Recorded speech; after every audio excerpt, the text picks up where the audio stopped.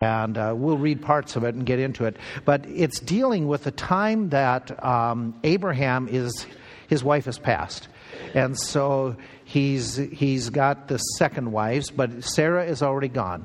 His son of promise, Isaac, is several decades old.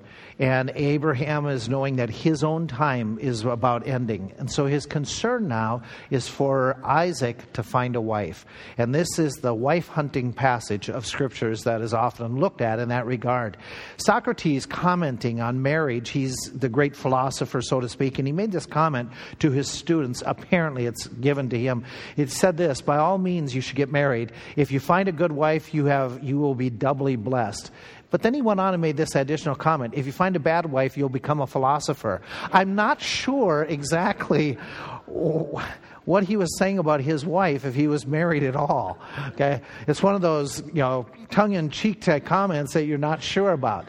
And it got me thinking as I was going through this and trying to put it all together: is how do most people find a partner?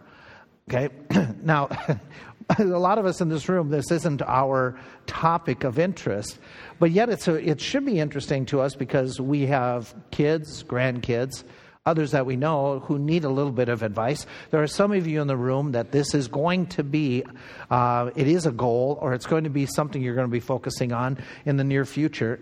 So it has practical application. I think there's another whole aspect that we want to talk about on the backside of your notes. But just talking just briefly about that idea of spouse finding. How is it typically done in our country? It's done the fleshly method. What I mean by that is looking at the outside. Okay, and are they beautiful? Are they good looking? Are they strong? Are they athletic? Do they have a tuft? Don't they have a tuft? Those types of things that we put a lot of emphasis on the external appearance, get attracted, get drawn to them, and then that dictates a lot of the relationship. And we know that happens for some people. When we talk about the fleshly, I'm not saying all that is evil, but even some of the fleshly, the externals are, we joked about it in the office today, that you had a relative who had a spouse had passed away and remarried, and she said to you, her comment was, advice was, the first marriage is for love, the second marriage is for money. Okay, that was her advice. That falls into this category, okay, of looking for the wrong things. Then there's the super spiritual idea of hunting. It's which I know a few people who have done this, especially when I was in college, that God is going to lead. God is going to lead. I know one man very well. He just prayed. He says, God, I don't want to go through dating process. Just you make it very clear who I'm going to marry, and I'm just going to propose immediately. The first date, we're going to propose, and if God's in it, it's done. We're not going to do that foolishness of dating. And so he followed that pattern. He had put out his form of a fleece and approached the gal, and she said yes. And they've been happily married. That's one of those rare situations. And but I've seen more disasters than not. But the idea of, okay, we're just going to, just pray about it. And, if God brings somebody my way, we'll just, that'll be it, so to speak, based purely upon, the idea that I'll get into I will speak negative and it'll be worse. Do you know people who take what they can find? Okay. There's nobody else in our community, so it's just this person, and I guess we'll just get together. Rather than both of us be lonely, we'll kind of be miserable together. And we'll finish up with that. There's the better idea that you and I would want to promote and encourage, both within our family and within the church family, is that a biblical wisdom approach. The idea based on 1 Timothy 5, that you start off with friendship, you treat it as a brother and sister, develop that friendship into a different relationship, but then understand that Scriptures talks about he who finds a wife finds a good thing, the idea that there's going to be some effort and some searching involved in it. That's kind of what happens here in Genesis chapter 24. There's going to be some effort that's put in by Abraham, by his servant, and finding a wife by Isaac, and Isaac is kind of the passive partner in this because that's his culture. And so what we find is as I mentioned already, you have Abraham who's very concerned. He's got the promise of God that they're in the land, and he's supposed to be the father of many nations. But at this point, he's the father of two boys. For there to be many nations, what does he have to do with the one son still living in his house? He's got to get him married off, or there's not going to be many nations down the road. And so he understands that, and he takes the action as the father, which is, again, cultural. I don't think we should run to this text and say every nuance of this text is what we should be practicing today, such as your dad and mom pick out the person, that you never meet until you encounter each other when they light off the candle and camel and come to you and you say, hello, we're married.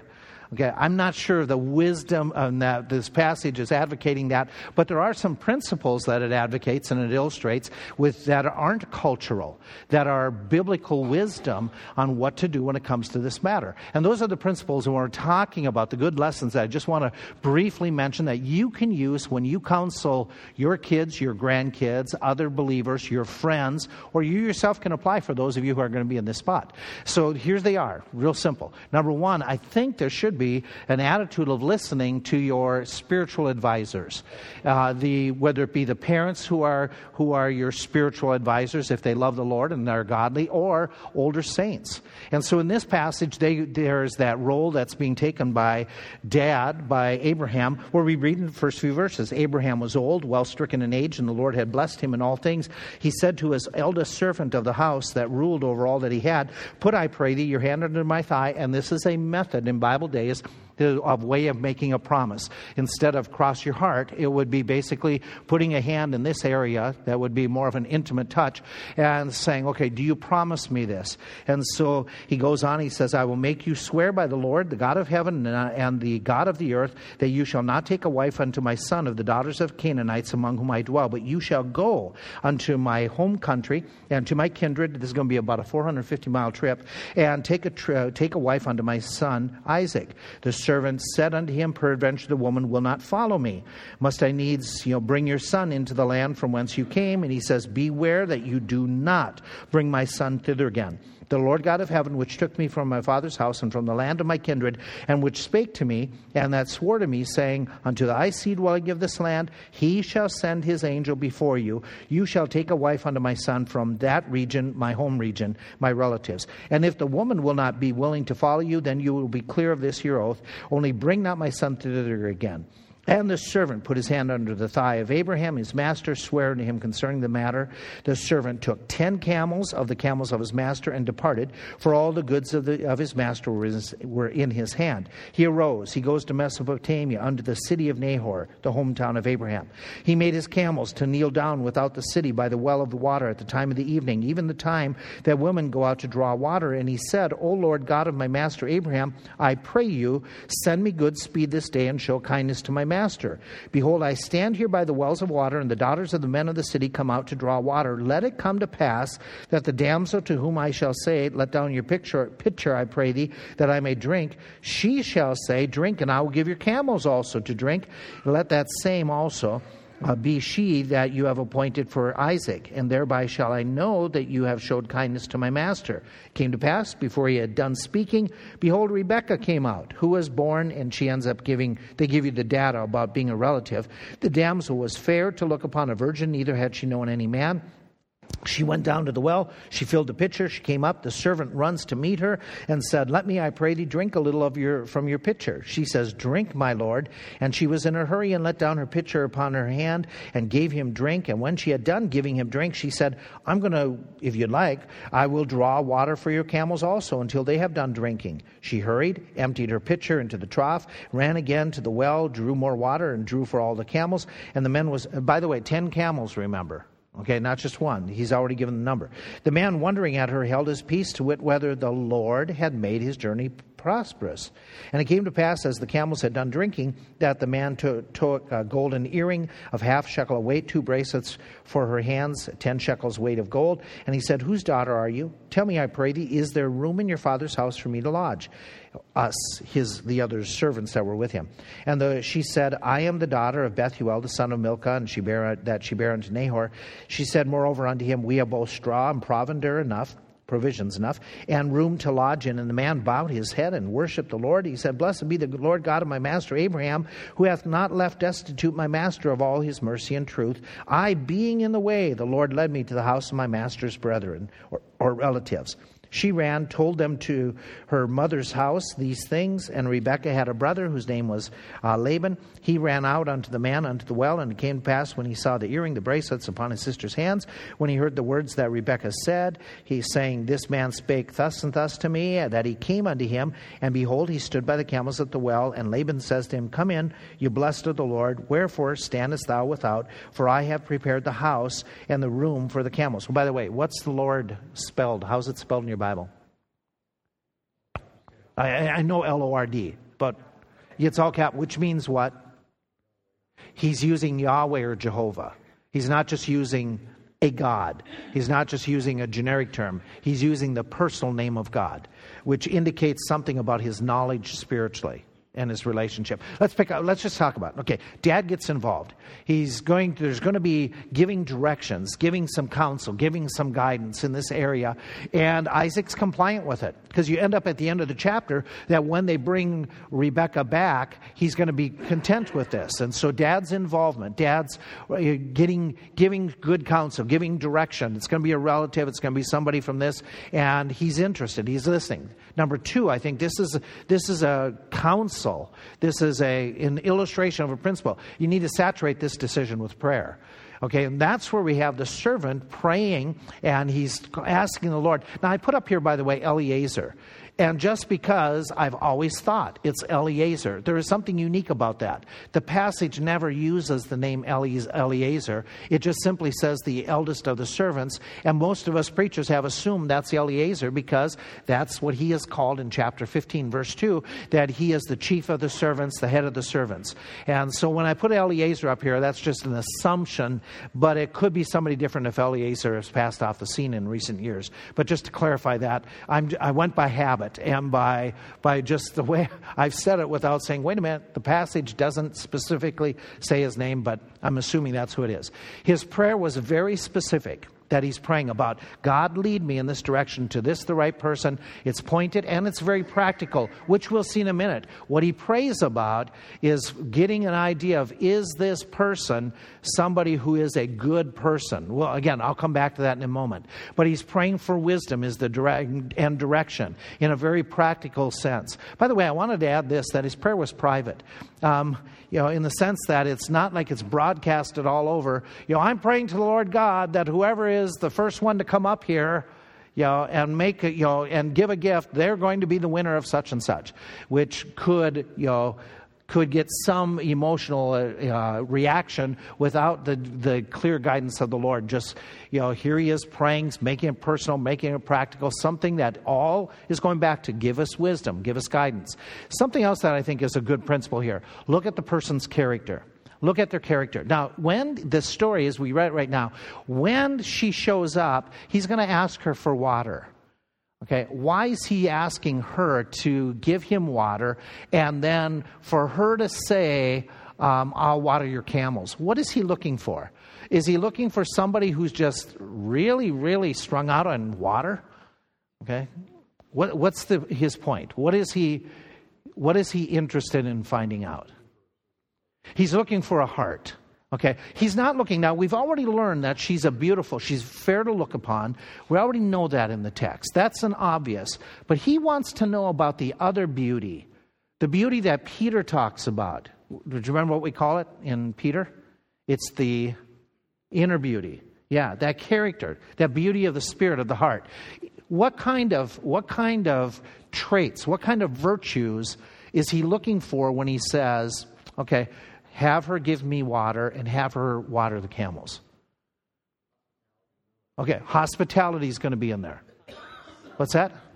A kindness, a servant's heart, okay, a humility, okay. Is there a work ethic involved? Okay. Is there a sensitivity even towards animals? Okay, by the way, is that an important trait back in those days? Yeah, it is. Yeah. And so you look at it and he's looking for, okay, what's the makeup of this person? To find out a little bit more about it. Is there a person, now I'm not trying to stretch it too far, but if you were watering 10 camels, could that take a few minutes? Okay. What trait would you look at here? I'm going to call it stick-to-itiveness. Okay? Yeah. What's that? Endurance. That's probably the better word. Okay. Yeah, probably, that's somebody who's going to keep their word when they make a commitment. They're going to follow through. So he's looking for those types of character traits, okay, which is very important. I don't mean to be silly about this or redundant, but I think this is a truism. We need to take time to evaluate the individual. In this sense that he is observing. It says he's watching her. And then he's also considering, it's going to take time for her to take care of the camels. So he's looking at that, and he's going to want to know a little bit more about her, and he starts asking her about her family. Is her family important in this search? Yes, very important because of what Abraham has told him. Is it important because of the spiritual nature?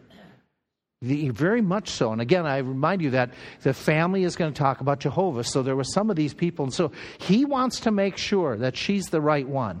And so there's time that's given. And yet, by our time frame, okay, for you and me, and our culture and the practices we have, was this a speed dating?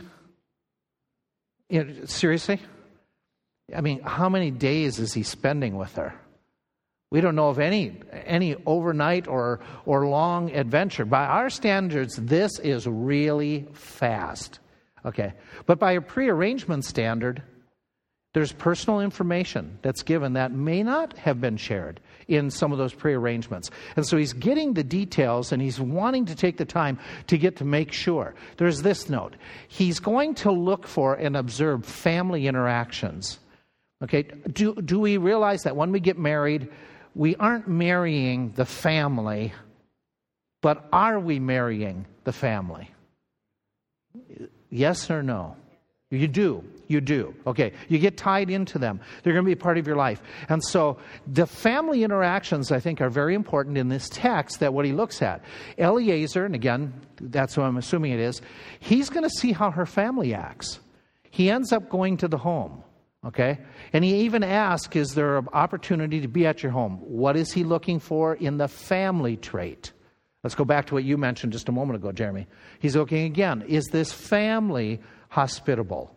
Is this a family that shows that type of care and concern for strangers? And I remind you, in that culture, what was one of the highest, and we don't understand this, but one of the highest cultural practices that revealed your personality was how did you treat travelers?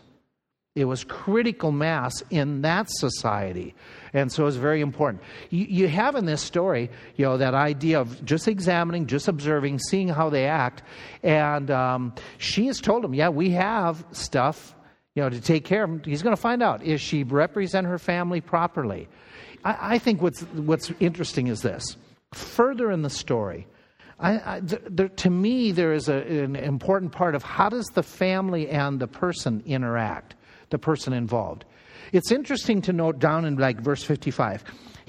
By this point, he's explained to them when he's had the meal with them, the reason I've been here, the reason I'm here is because I had prayed to God. I'm on a search for a wife for my master's son. I had prayed to God, and up to this point, I believe God is leading to your house.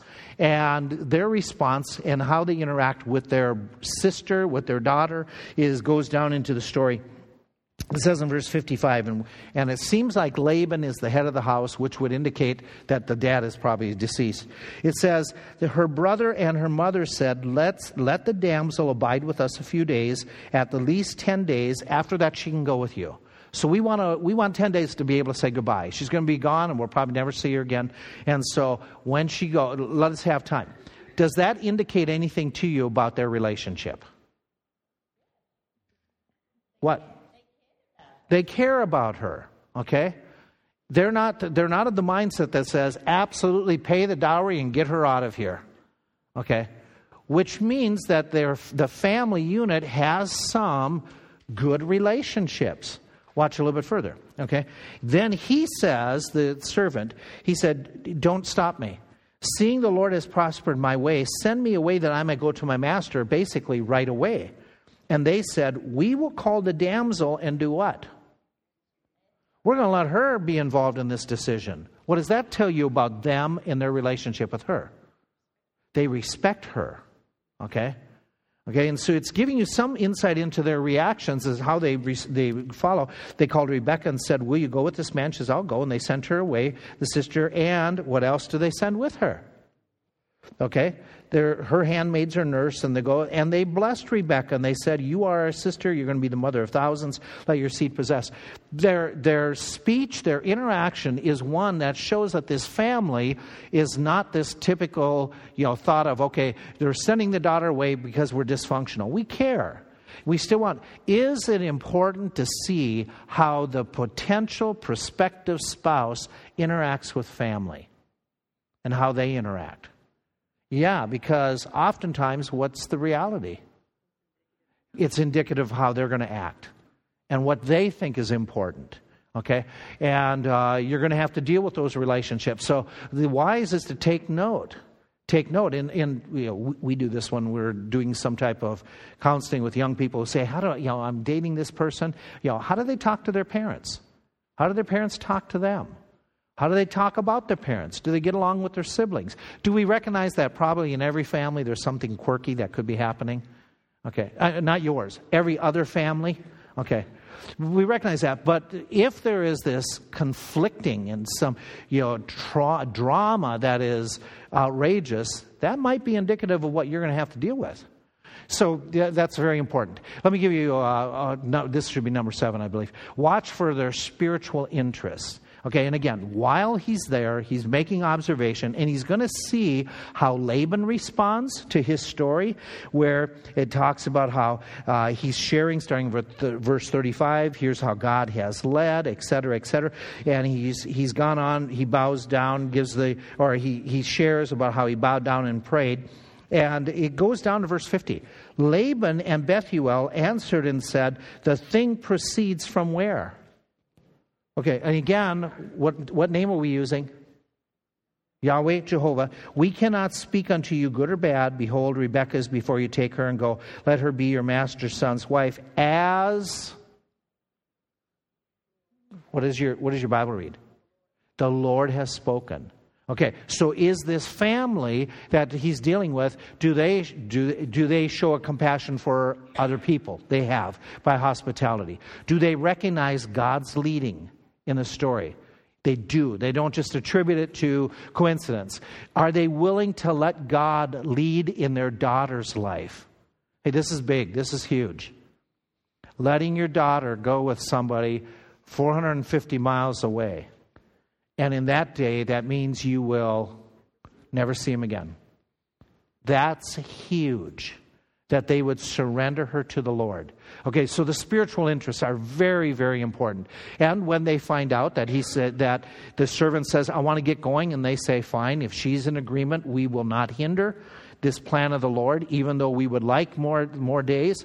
They are very submissive to the guidance and direction of the Lord. Okay, good principles. Principles that are showing some of the aspects of what you want to basically look for, deal with, how to be careful, how to be cautious. And the reason that we need to be so careful is because when we're talking about this type of relationship, this is a permanent relationship. Never rush into something that is permanent. Okay? Working at McDonald's or Burger King for the summer, that is not on the same level as saying I do to somebody before the Lord. There is such involvement, so much importance to this. So it's very important that we guide and direct and say, be very careful. Now, let's take the bigger picture. The bigger picture in this story is not just finding a spouse. The bigger picture expands to following the Lord's leading. In many areas, in areas of career, in areas of school choice, in areas of job, in areas of friendships. Okay, can we point out some principles that are again illustrated when it comes to finding and following the will of God in other areas, in all areas, and just make some general observations. God's leading often happens when we become proactive, not when we remain passive. You want to know what the Lord and how the Lord is leading. Don't just sit there. Take some action. I know it sounds trite, and I know that it's overused probably by me more than anybody else. But it is easier to steer a moving car than one that is parked. Okay, God can guide and direct as we move forward rather than just sit there. Abraham, again, take you back to Abraham's situation. Abraham believes that God is going to provide generations. He's convinced of that. In fact, he's shared that with his servant, who has shared that with Laban and Bethuel, because when they say goodbye, what do they say to her? They say, you, in verse 60, you're our sister, but you're going to be the mother of thousands of millions, and let your seed possess the gate. Where did they get that from? Okay, Abraham believes God's going to do this. He is also extremely confident in God leading day by day. Go back to verse 7, where he says to his servant, he says, God send his angel before you. He's convinced that God is going to have to provide this spouse, lead in this direction, and God can lead in normal everyday affairs. And so as he's moving, as he's going forward, it is interesting that he has that commitment. He has that desire. And I wanted just to point out again, down in verse 10, okay, talking about the leading of the Lord and understanding we don't remain passive. In verse 10, what does the servant do that shows proactive action to finding the leading of the Lord? Look at verse 10. Look at verse 11. Okay? What does he do practically? Okay? The servant took 10 camels. Why? Why is he taking the camels with him? What's that? He's going to bring her back. Okay. Does she have that much stuff? Okay. He's what's that? A lot of shoes. Back in those days, they had all those sandals. Okay. And all the goods that were in the hand. He went there. Now watch a little bit further in verse 11 and 12. Remember, he has prayed, you bring the girl and have her come here. But watch what verse 10 says about this, okay? Where it says, he made his camels to kneel down outside the city by where? The well of water at the time of the evening. What time specifically does he come there and do this? When the ladies come out to draw the water. This isn't just, coincidental that he showed up. No, this is purposeful planning. That he's saying, okay, we're going to be there at this time where the ladies show up. He's planning it. The idea is this: God's leading doesn't discount planning. Okay, God's leading often cooperates with planning. Oh, by the way, and if our plans don't, and they're good intentional plans, if they don't jive with the leading of the Lord, can God close doors on us to have us adjust? Isn't that the grace of God? In fact, let's take it a step further. Okay, God's leading is not always via the phenomenal. It is often via the providential. I think this is true of most of our lives. That most of us don't hear the dreams, the visions, the angels, the lightning strikes. Okay, we don't have those things. But this is the way the Lord led, like he did the servant who says, I being in the way. Who says that, he led me in the right path. That's the way God often leads in our lives. Through looking at events, the circumstances, the providential direction. Rebecca coming and passing the test that he's put out there, that he said, okay, so I can just kind of evaluate character. God can and often does work in the details, the little details of our life. His providence doesn't excuse or eliminate our human efforts. We should be moving forward until God says, stop. Okay? And so determining the will of God, should we sit and wait until it is clear as crystal? I don't think so. That's all the time. I think sometimes we should be moving forward and God will direct us as we are purposely planning and moving forward. And so taking action. Okay, I'm going to wait until God makes it very clear what college I should go to. I'm waiting. I'm waiting for some college to come to my doorstep and give me a scholarship. I'm waiting until some bolt of lightning says I should go to, I know what it is. I'm waiting until the first thing strikes me, and so I just ate Pillsbury dough. Oh, I should go to Pillsbury. Yeah. Oh, they closed. So that one stops. Okay.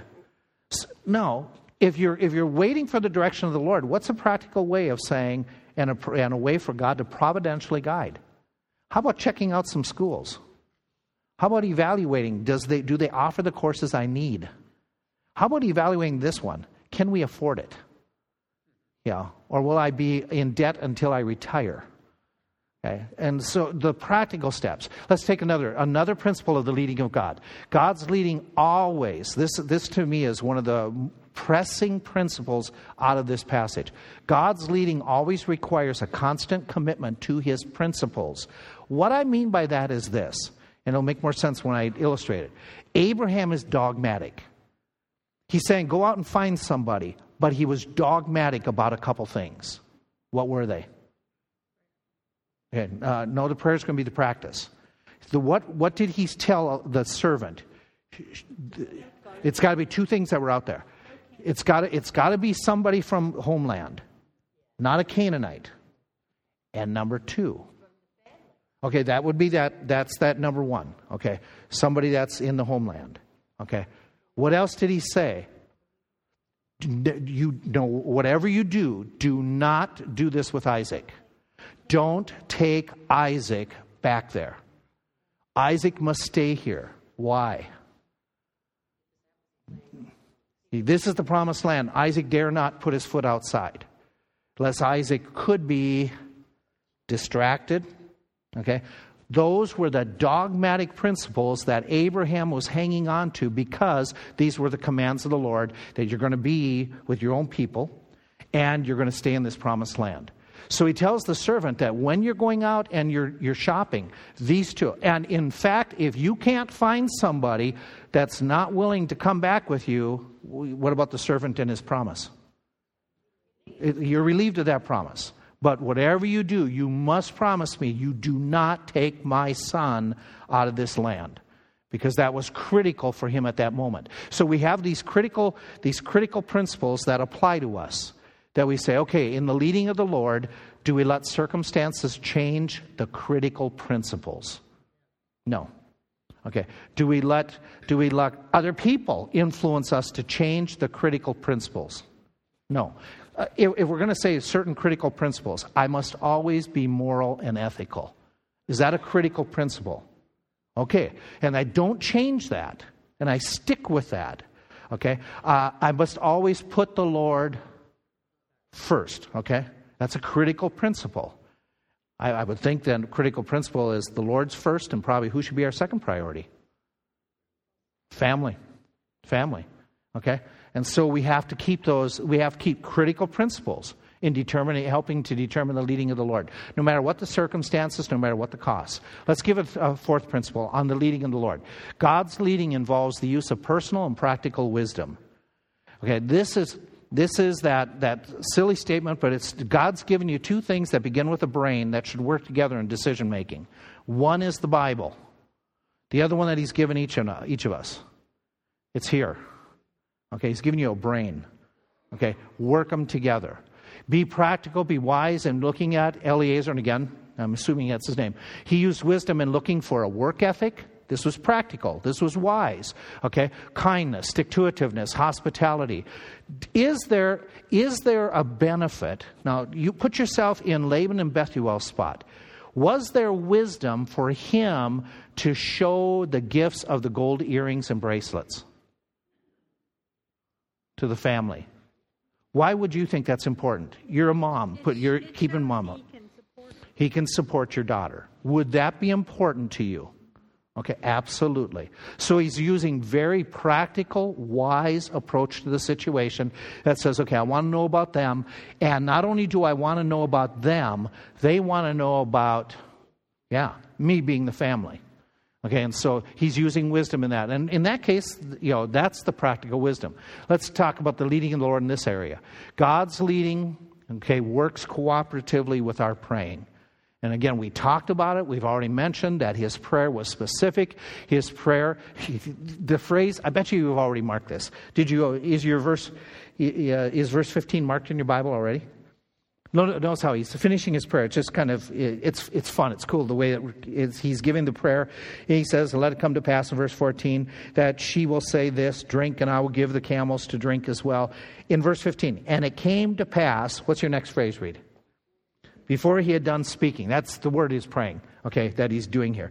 Before he prayed that, behold, Rebekah is showing up. Okay, and so before he's finished, he's already singing. But the major part, again, that whole test that he gives, it's a wisdom test.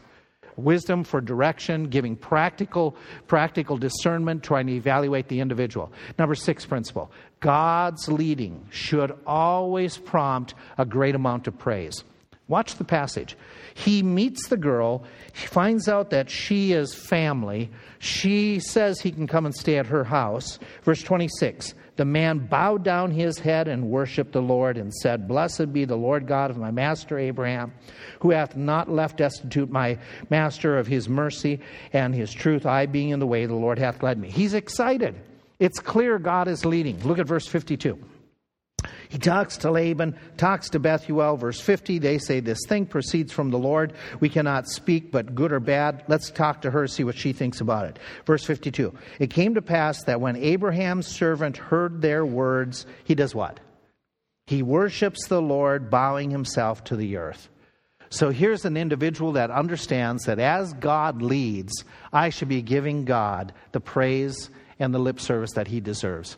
Abraham's story, including his family, even his servant is affected this way, that it says he prompts into a praise mode. Abraham set up several altars. He's praising, he's worshiping, he's giving God glory as God is leading. He is seeing the hand of God. He is seeing the direction on a regular basis. The question you and I need to ask is, well, now wait a minute.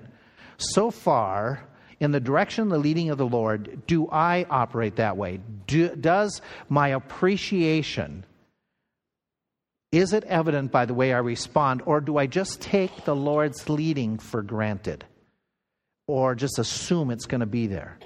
Okay, what has God done this past week that you can look and say, God was leading in that thing? It was very clear. I should be giving him some praise this evening.